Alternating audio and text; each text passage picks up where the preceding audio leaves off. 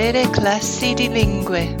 Reseau de classe de langue. Jitsu Gokyo Shitsu Real Language Classrooms. Hi, this is the third in a series of 3 podcasts about reading.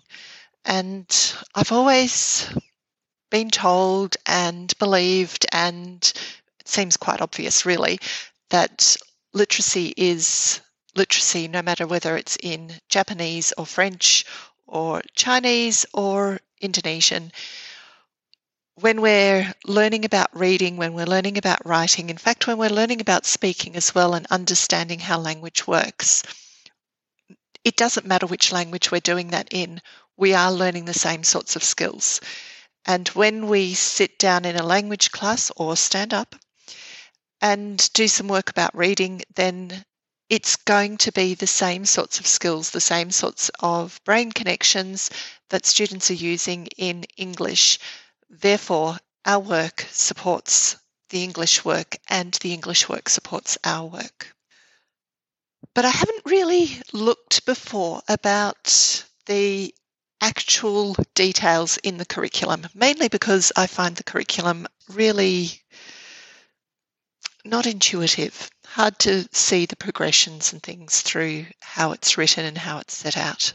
I have spent many hours having a look at all of the different curriculum documents in the Roman scripts for language, the non-Roman scripts for language, the EAL curriculum documents, which are really quite an interesting read, and the English language curriculum documents. Of course, there are many of those.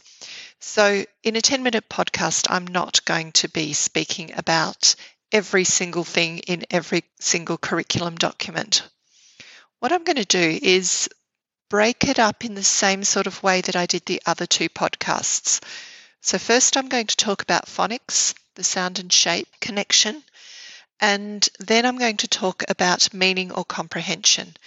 Remember in the first podcast I did the intersect between meaning, sound and shape as being reading, and the second podcast I talked a lot more about the comprehension strategies such as connections and visualizations and those sorts of things.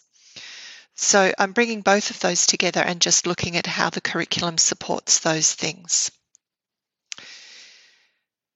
Phonics, sound and shape. The language curriculum, Roman script, F to 10, level 2, systems of language says, reproduce the sound and spelling of letters. That's phonics, that's sounds and shape. The same curriculum, level 4, says, recognize and reproduce pronunciation conventions. And the same one in the achievement standards for level 6 says, distinctive spelling and pronunciation in the language being studied. All of those things are bringing the shape and the sound together.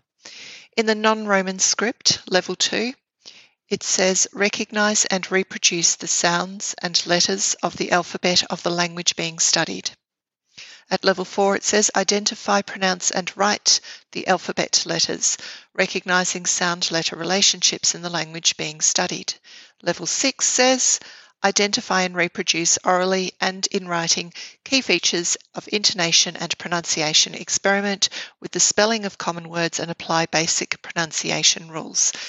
Clearly matching the shape of the letters with the sound of the letters in the curriculum at all of those levels, and it continues in the other levels.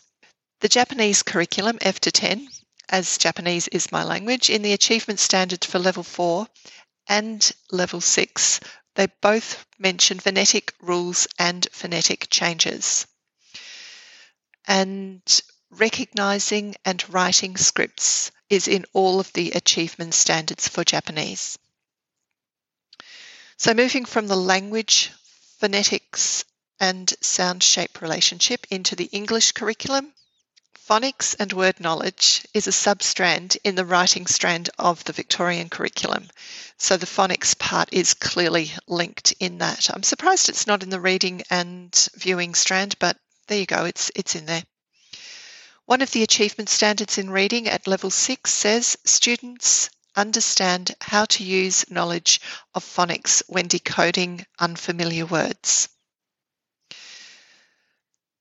In the EAL, a substrand of graphophonics or phonology is throughout the whole of the curriculum.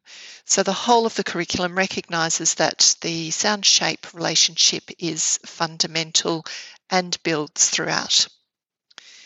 Meaning or comprehension is in all of those curriculums, the language one, the English one, and the EAL, English as additional language. So let's have a look at the meaning side of it. In the language curriculum, non-Roman alphabet F2, translation L2, that's level 2, explaining the meaning of particular words and expressions. Roman alphabet F10, level 6, in the achievement standard it says predict meanings in text. The word meaning and comprehension are really scattered right through the whole of the curriculum, so I'm only giving a couple of little examples. So the English curriculum level D, that's the level just before foundation. In the reading and viewing strand, interpreting, analysing and evaluating substrand, it says, recognise that images, words and symbols convey meaning. Oh my gosh, there's my little diagram, there's my sounds, symbols and meaning connections.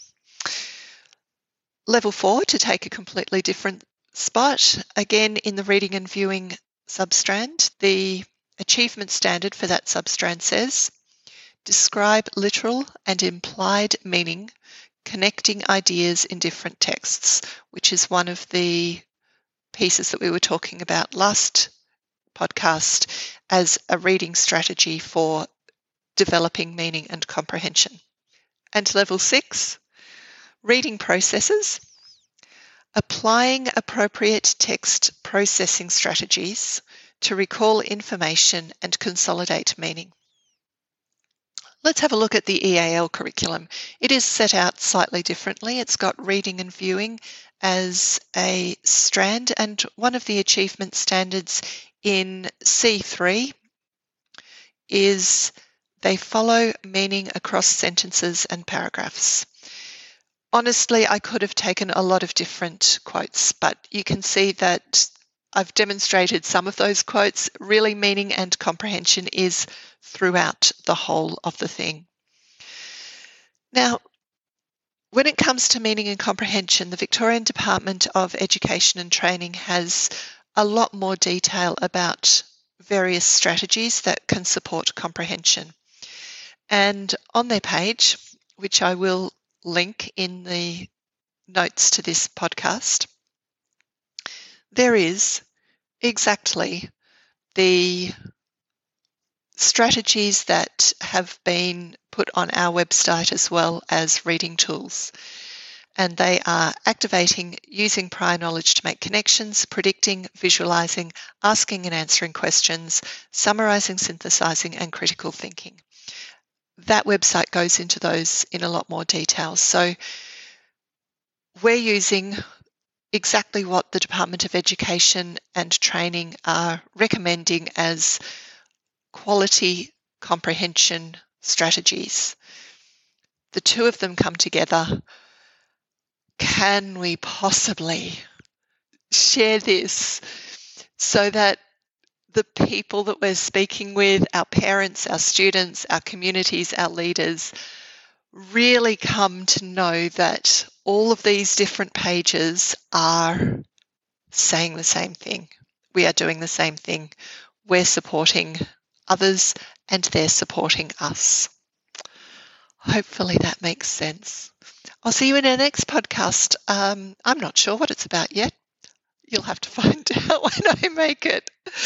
And just in case you were wondering, I do a lot of editing of these podcasts. So all of the ums and the tripping that I do in how I say things, I do edit out, not because I want to sound pretty, but because I just think it's annoying for you to hear me stumble and then have to come back to it. So I'm trying to create a product that's easy for you to listen to. Jane. Thank you to Christopher Liberti for the lovely music. You can find his work on stockmusic.com. And have an amazing day.